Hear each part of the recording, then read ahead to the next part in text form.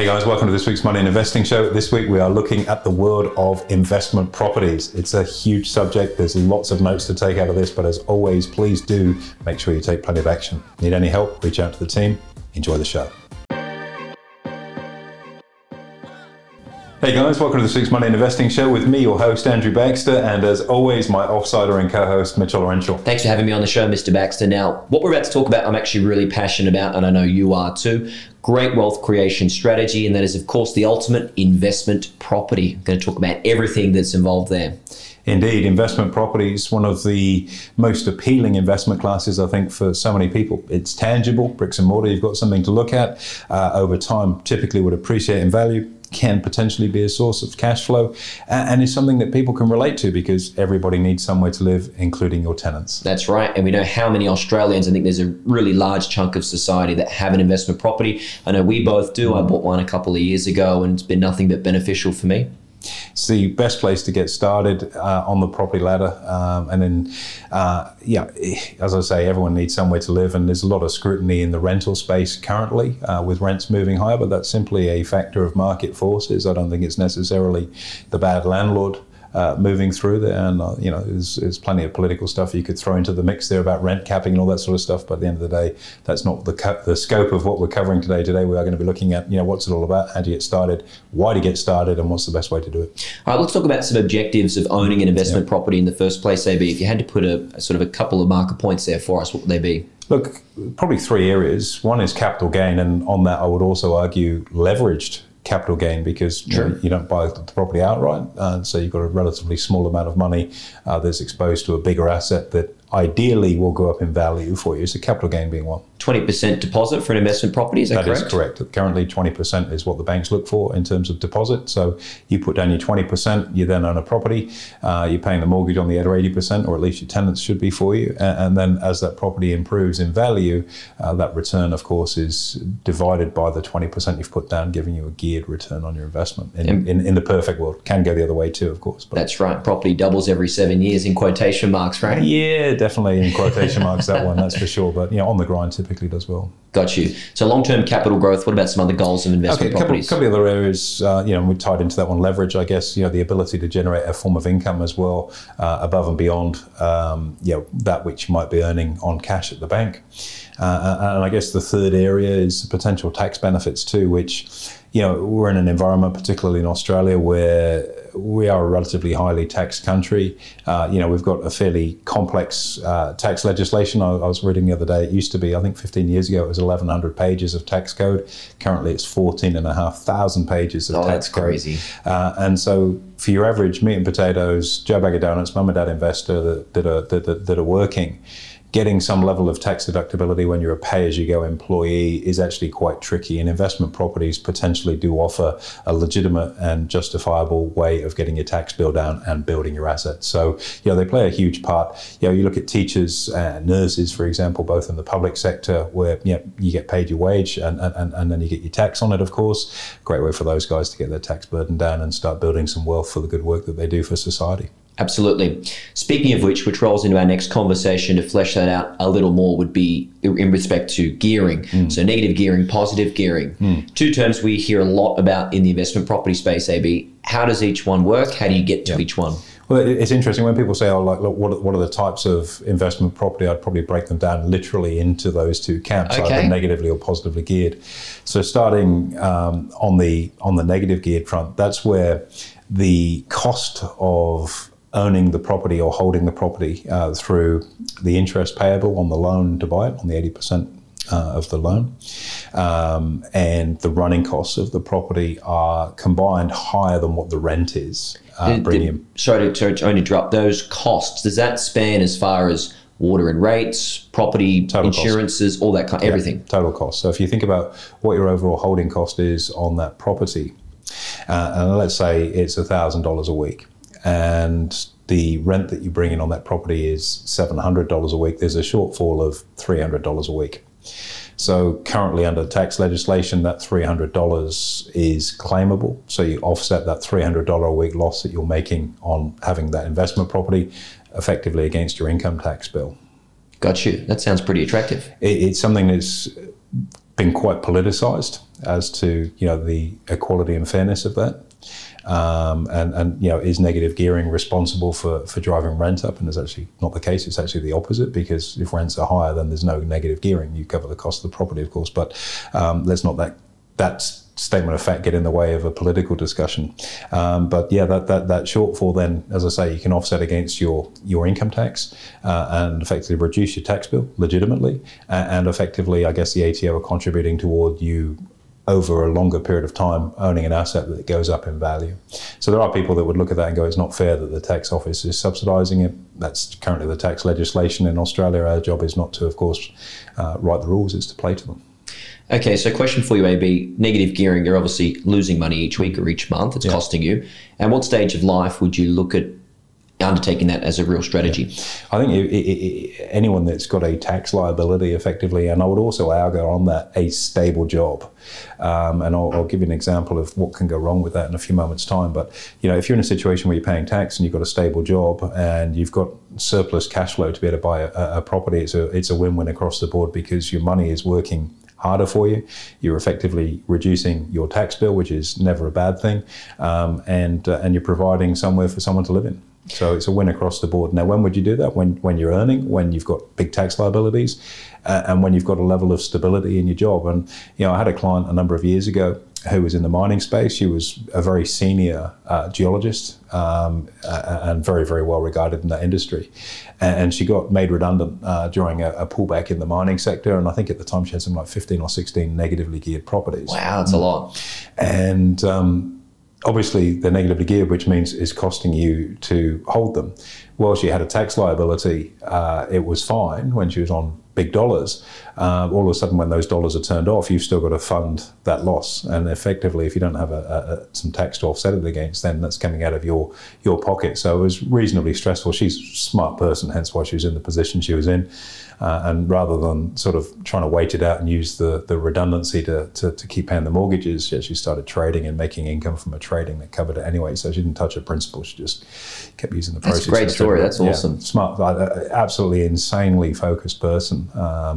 Interestingly, when she picked up our course, it was like watching the whole box set of The Sopranos over a weekend. The whole course was at boot camp within a week and trading within 2. So talk about fast track. Crazy. But she had some urgent need to do that. So that's one of the risks, I think, of negative gearing if the cash flow turns off. So I guess that then leads to the other side of the equation. Well, if that's negatively geared, what's a positively geared property? And matter of fact, I'm actually having lunch with a buddy of mine who's been at the forefront of positively geared property for probably 20 years. That's exciting. On Friday, and on Wednesday, sorry. And so positive income flow property is where obviously the income you pull from the property is more than the servicing cost of it. And the idea of this, some people don't like it because it means they're not getting the tax deduction, but you're ultimately in an asset that's self-funding, and I think that's actually the perfect model. I'd rather have something that pays for itself than have to be working on the jiggery-pokery on the back end of, at least I've got my tax back. I'd rather have something that's just making me money. And that, I think, should be the goal for every property investor, is ultimately for it to be earning more than it's costing. I think it provides a safety net at the end of the day, Mitch, because if you go through that scenario, as I discussed with my mining geologist client, if you've lost your job, you've got a real problem. Whereas if you've got something that's a positive return property that's making money for you week in, week out, the stress levels are far lower. Yeah, you're going to have to pay tax on the money you're making out of it as opposed to getting a tax credit. But at the end of the day, I think in life, paying tax is a litmus test that you're doing something right.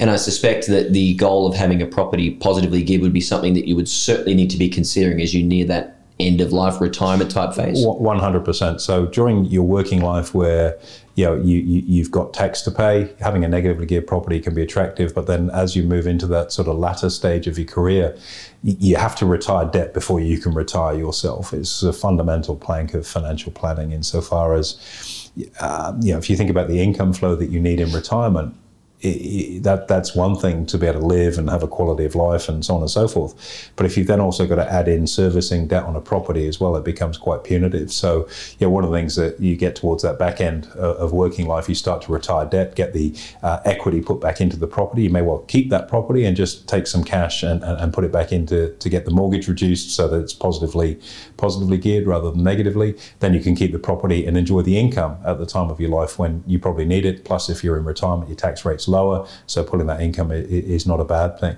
And so you may see people that have got a reasonable property portfolio. Maybe they've got a dozen properties, and maybe a number of them are negatively geared. As you get toward that retirement time, you probably sell off a couple of properties to pay the debt down across the portfolio and switch them from being negatively geared to positively geared. And that's a really important step to take in retirement. Debt retirement before you retire. I love that. That's awesome. Let's now flesh this out beyond. So we've gone through positive and negative gearing. Let's talk about, in actual fact, the investment property types. So house and land, whether you're doing it through self-managed super, commercial, renos. What are we looking at here? But there's 101 ways. Big question, I know. Yeah, I mean, I've done a few different approaches in here. I've built, I've developed, I've done quite a number of different things in there. And so if you start with the traditional, like inner city, buy an apartment, rent it out, happy days, or an existing dwelling of some description, whether that's a multi-dwelling high-rise or block of flats, or whether it's just a standalone dwelling. Something that's already established. And I had a couple of great ones of these in Toorak in Melbourne, and they're just cash cows. That's awesome. You buy it rents out. You don't have to think about it. The location, which, as we've talked to previously, is absolutely pivotal. I think it's not just about value; it's about location with an investment property, because somebody that's going to rent it might be renting it because they can't afford to live there, but they can't afford to rent there. So location becomes very, very important. So Toorak was great for that. So every week rents out year after year, no problem. Just you don't even need to think about it. Maybe there's a bit of maintenance to do because it's an older property, but it's a no-brainer. So that idea of something that's established is quite compelling. Now, of course, as you dive deeper into the expertise of property, and I'm not an expert in property, I've done plenty of it and I've made plenty of money from it, but I'm not the go-to expert. We've got people we work with that are, of course, is that buying an existing dwelling like that, you don't get a lot of the tax benefits of buying a new property. So your depreciation, for example, on a new build is really quite different. And that's why you need to get, as we've talked of plenty of times in this podcast series, getting educated is absolutely critical. So if you're going to dive into being into investment properties, get educated on the nuances, not just this is giving you the headlines. You need to get into the small print underneath it to really understand where you're at. So if you've got an existing dwelling that's 10, 20, 30, 50 years old, I think mine was probably 70 or 80 years old, one of the ones in Toorak, it's not a new build. If it were a brand new build, your depreciation and tax that you can claim back in those first few years are massive. You don't get that in something that's a more existing dwelling. So that's something that's important. There's no builder's warranty. All of those sorts of things are considerations in there, which then leads you into, buying off the plan, which is something, I'm not a huge fan of. And I know, multiple experts in the property space that aren't necessarily advocates for that either, insofar as, sometimes, you only hear the negative stories, of course, but if you buy off the plan, you put your deposit down, the building gets built, and then when it comes time to settlement, if the market is run really hard, I've heard occasions where the developer has torn up the contract going, we're not selling it to you.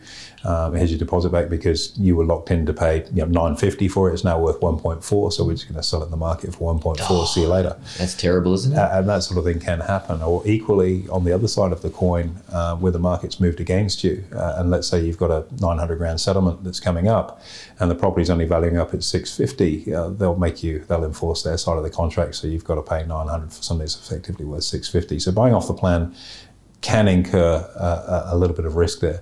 I guess the other side of the coin is by putting down a deposit when you buy off the plan, and let's say there's 3 years until the building is complete, it gives you time to improve your overall wealth circumstances and build in. You've only put down a relatively small amount of cash. So there is an argument for it in that respect, but I think there's a little bit of risk on in that space as well. House and land, buy your site and build your box on it. Very, very popular. One of my former neighbours was massively involved in that space. Very lucrative for him, I'm sure. And it makes typically quite an affordable entry into the market for people, because oftentimes where there's house and land, it's probably somewhere that's a little bit more far-flung than being in an inner city, blue chip type suburb. It's further out. It's going to have a lower price point to get in. We're just driving out to Toowoomba a few weeks ago for an event out there, and you go through places like Plainlands, for example, which No disrespect to Plainlands, home of Schultz's, great little meat bar there, but is in the middle of nowhere, effectively in the Lockyer Valley, and there are house and land packages there at extraordinarily cheap prices. So if you're looking to just get your marker in the marketplace, you could buy a house and land, maybe $350 for the dirt, and another $300 for the build, and you've got a 4-bedroom house for $600,000, which is unheard of. But as I mentioned previously, location is so important. So that's the trade-off. But house and land is also quite popular with people in super. You see a lot of self-managed supers getting set up to go into that sort of space too. You've got to be careful, because if the purpose of what you've bought has changed materially with super, it can be a problem from a legislative point of view. And again, that means you've got to go back to experts in this field before you find yourself boxed in. You can't buy something that's a type of property in super and then look to materially change it, for example. It doesn't sit within the regulations, and that's something you've got to be quite minded of. Commercial property? What about commercial property? Yeah, commercial's always an interesting one. I mean, the yield typically is a little higher, but you also run the risk that you've got probably a higher vacancy rate, because you're arguably more in tune with what's going on within the economic cycle. So I would suggest that, and again, without really giving advice, when you're starting a property, start in residential, and then over time, to diversify your portfolio, then start to consider commercial. And the reason for that is that, as I say, commercial property, you're much more in tune with the economic cycle. So someone needs somewhere to live. So if you're in residential, the rate vacant, what are the vacancy rates like at the moment? I think it's 0.6% in Queensland for residential. It's not much. Not even 1%. Okay, so 0.6 in residential. So there's a very good chance that you're going to be able to let your residential property, if it's in good order, reasonable location, and okay priced, you're going to find a tenant.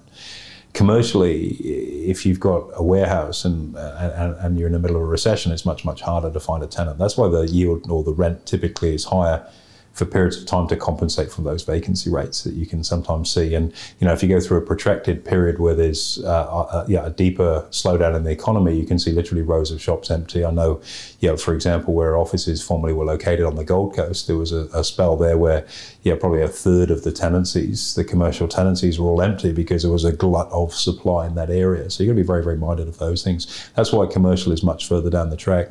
Renovation is an interesting one, and my dear friend Sherry Barber, the absolute queen of renovations, and has made a very, very good business and life for herself out of that. Renovations are an interesting one, and oftentimes it can appeal to people, and I think I've talked to this previously. The idea I like of buying a property as a primary place of residence is always buy somewhere you can add value to it to improve the value, not just so it's moving in line with the market. And renovations are seen by many people as, well, this is great. I can renovate and buy this, crack den and turn it into a palace, which is obviously possible. It's been done. I've done similar things myself, but there are some challenges with that. Number one, it's still an investment property, so you've got to put 20% down. So that means you've got 80% loan on it. And if you're not going to be, if you're not living in it and there's no tenant living in it, where's the income coming from? What's coming out of your pocket, right? Right. So you've got to factor in the fact that you've got to be able to service the debt, and you then also have to pay for the renovation. And there is a ticking clock with this. And I know from when I've done new builds are relatively easy because it's blank canvas. You own the joint, and the last one I did, so we had a reasonably flexible settlement. We could settle any time, so we said to the owners, go find somewhere you want when you're ready, give us a week and we can settle. There's one thing we will ask, and I think it took them about 6 months in the end to find somewhere. The one thing we'll ask is that we get full access to survey, get plans drawn up and things like that.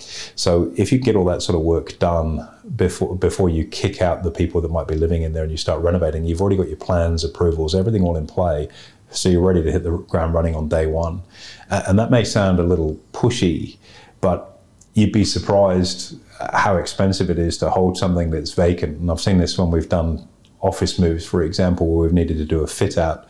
We've really gone around the clock to get that fit out done exceptionally quickly, to make sure that we're in and the office is being used, versus having something sitting empty for weeks and weeks while it's architects are coming in to measure things and the color palette's not right. You just got to get on with it. because there's a huge financial burden to holding something. So you bought somewhere, there's no tenant in there, you're getting on with the renovation. Now, renovating right now, new builds are relatively easy because it's a blank canvas. When you're actually putting new to old, it can be very, very challenging. And I remember I did one in London. It was a Victorian warehouse conversion, and everything in there was imperial, and they were putting metric plumbing, for example. It's a really basic thing. But that is a factor because you've got to connect things together. The wiring's got to be taken out because it's a fire hazard. All those different things. You've got to get permits. You've got to get development applications in. You've got to find a builder that's going to be sympathetic to do it, assuming you're not doing it yourself. And if you are doing it yourself, what time have you carved out? What's your overrun schedule look like? What's the financial cost of having an overrun? Because I can guarantee it's going to take longer than what you think to get any of this stuff done. Sounds like fun. Especially when there's supply chain issues and things like that at the moment. So my wife and I were just about to do a church where we live. There's an old church that came on the market. It could be spectacular. Got my builder in, quoted up. You're looking at $4,000 a square metre to build. My builder's excellent. He's done a ton of work for us, and I know he'd do a wonderful job. And then he's gone, let's have a look at the wiring and some of the structural stuff in the older part, because it's a renovation on a church with a new bit on the back. And it's like, that's going to cost you a lot more because you've got to put new to old, which is always hard. So, renovating is great. I think there's always something nice when you can take something and polish it up and bring it into the current time frame and keep its character and history. But that's an emotional feeling. And as we talk about in our trading, having an emotional feeling in any kind of investment is very, very dangerous because you stop being objective about what you're trying to achieve. So, renovating is not an entry point to make money quickly. It's actually very complex and it can be very expensive. So I'd be very cautious on that as one of your early investment property opportunities. It's not for everybody at all. Requires a specific set of skills, deep pockets, and very much a calendar that you can expect to overrun. So that's in that space. Yeah. Development, look, that's another different one. And again, that's starting to move much further up the food chain, and development can be massively rewarding, insofar as, if you think about the sort of very basic formula. And again, you've got to get help with this stuff. I've got good buddies that are in the development space. They're experts in their field, and the lens they look through, I pride myself on being half smart, and like the lenses they look through at stuff is just like 4D, and it's like, how did you see that? And it's just, that's what they do. They're experts in their field. But the old historic formula for development is a third. So a third for the dirt, a third for the build, and then a third profit. That, of course, has been turned on its head some with the building costs and things like that. So, you do want to be very, very experienced and have pretty deep pockets if you're going into development. I've got a good friend who's a client of ours actually that's going through it at the moment, where they did a development. And the development was actually a very good one. It worked out really well, except for the costs blew out. And they're in a deficit position where they'll lose money on it. The investors will make money, but they themselves will lose money on it, which is a real shame. And that is one of the big risks. And the numbers are solid. It's not like, 10 grand here or 10 grand there. There's digits added to that significantly. So, that's somewhere to aspire toward over time. It's definitely not a starting point. And for anyone, reading a book or listening to our podcast, this isn't a goal to be a developer. You need specialist skills on doing that and be a master of that particular lane. Gotcha. There's a lot there, AB. Now, to talk to our final point today, yes, there is more. This is the first 3-hour podcast. Yes, that's right. But it's a huge topic. It's a big game, and that's why a lot of people like to play in it, because there are so many opportunities. What finally are the considerations with all of this? CGT, tax, time, letting agents, everything that you can think of. Yeah, look, structuring, I think, is always going to be one of the most important things as you move further along the financial planning journey.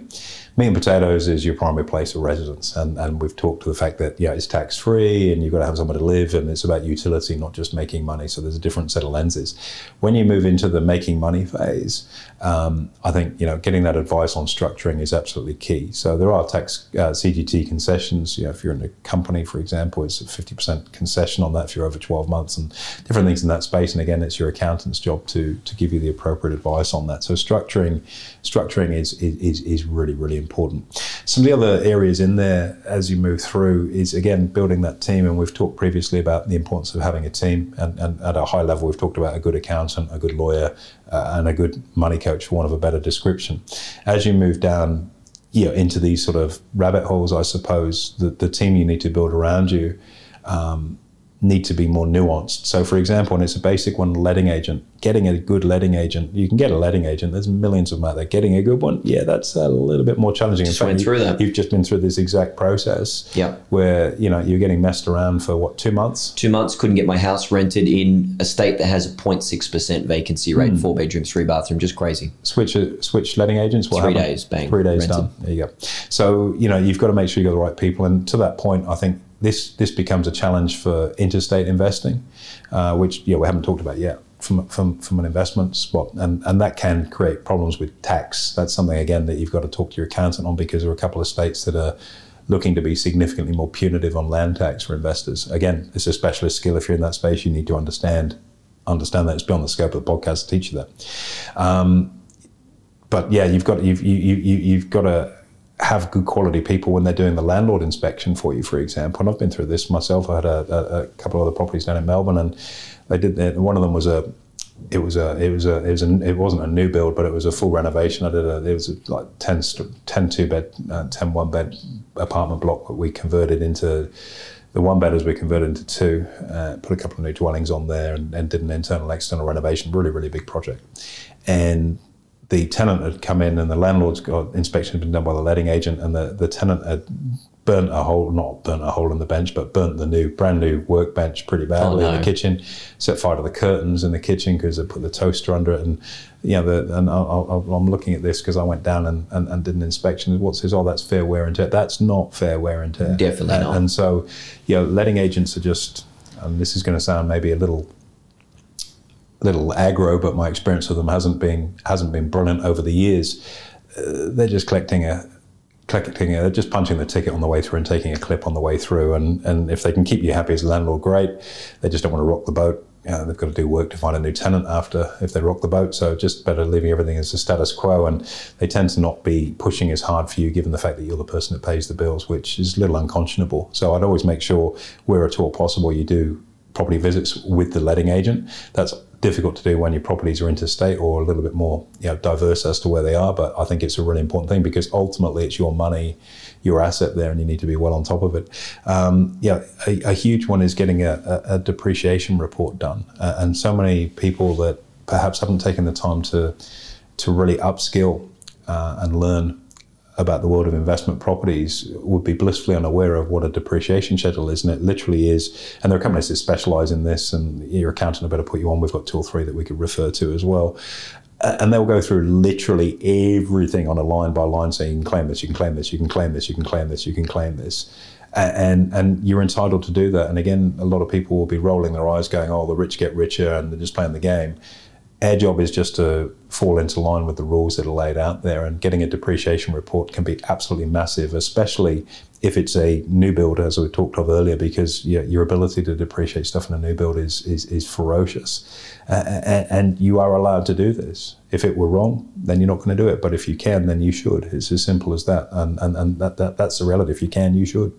So getting that depreciation report done is crucial, and getting it done regularly. Don't get one done every blue moon. Get it done every year for what it costs, and it's also a deductible expense anyway. Yes, it is. Yeah. It's worth its weight in gold. Likewise, with your insurance, making sure basic things like landlord insurance are in play. Most letting agents push that quite hard because they get a clip on it. But it is a really, really important thing to get taken care of. So that means if the place gets trashed, you can also get insurance for if it's vacant for a period of time too. Obviously, it's like income protection. It's like the worst case scenario kind of stuff. So there's a myriad of different types of insurance that you can put in there. So it's not just the building, but also your landlord rights in there as well. If you've got to take litigation against a tenant, that sort of stuff. Again, these are really important things. Real basic one: fire alarms. Your letting agent should be across all of that. It's a legal requirement as a landlord to make sure that your smoke detectors and all the fire stuff is up to spec and regularly serviced, because you're on the hook for something if it goes wrong. And again, these are things that you learn from being in that space, and that you need to know the rules of the game before you start. And they're only really simple things. They're basics, but they're also incredibly important in that particular niche to get done. In just the same way at home, I always use my birthday for doing the fire alarms at home. I remember I do them every year, make sure they're serviced on my birthday, and then I know it's done for the year. And it's just an easy one for me to remember because I'm not that old where I've forgotten when my birthday is yet. I haven't reached the Biden stage yet, but there we go. Refinance probably the last one in there as well. And I think, the ability to use finance quite structured as a property investor is crucial, because it is buying an investment property is one thing, but when you start to build a portfolio of them up, there's some work to be done on the finance side. So the traditional model is, okay, build up some equity, take the equity out, buy your next investment property. So you've got this house of cards where you've got maybe 10, 20, 30, 40 investment properties, but none of them particularly have a lot of equity in them, which means you can push the game plan wider by owning more properties, but the depth isn't there in terms of the equity that's in them, so you don't have that ability to ride out a severe downturn in the market and get the bank requiring more capital. So refinancing, why would you do it? Number one, it gives you that equity to buy another property, but you need to do so carefully. You don't want to overgear because it leaves you in a very vulnerable position. The flip side of it, having a wide range of property, obviously, it's diversified like a share portfolio, and if it's negatively geared, life is good. But you've just got to be minded of the risks associated with that. Secondly, refinancing when rates change. So you might be able to get a better deal, or you might want to lock in where you're at for a period of time that's longer if rates are on the way up. And if you look in the US, most home loans after the GFC are on a 30-year fixed rate.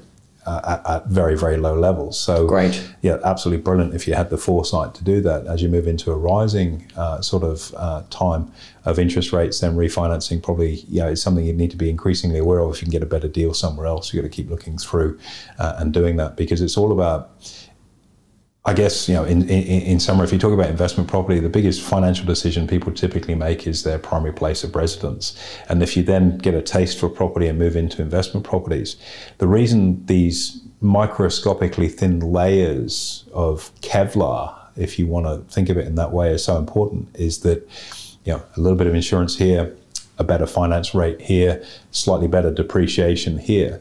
Doesn't sound like it's a lot when it's only sort of 0.1, 0.2, but if it's on 10, 20, 30, $50 million worth of property, which people can have, that tiny slither of adjustment is worth hundreds and hundreds of thousands of dollars to the bottom line.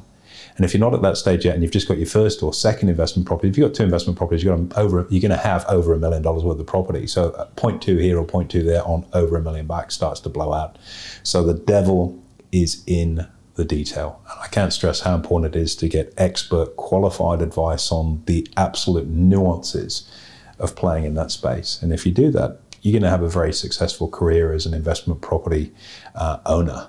And if you try and shortcut it, or I've got this, or I read something online, it can blow up spectacularly. So get really, really good advice on it, right the way from understanding the type of strategy, whether it's positively or negatively geared, the type of underlying asset, whether it's regional, rural, commercial, is it a renovate, is it going to be a multi-dwelling, and all the different house and land, every different nuance that's in there, and then the tax and structuring advice on the actual operations of that to make sure you get the most out of it. Surround yourself by good people, you get a good outcome, but you've got to be prepared to weed the garden. And if you're getting poor advice or someone that's getting a bit lazy, as we've talked about with relationship fatigue in the past, especially when it comes to letting agents, as you've done yourself, get them out, done. It's your property, it's your asset, it's by the book, run it tight, and you can set yourself up for an incredibly lucrative future. And do you know something, from a moral compass perspective, given how horrific landlords are portrayed in the media, you're also providing people somewhere to live when they can't afford to buy somewhere themselves. So you can go to bed at night going, I'm actually doing some good out there.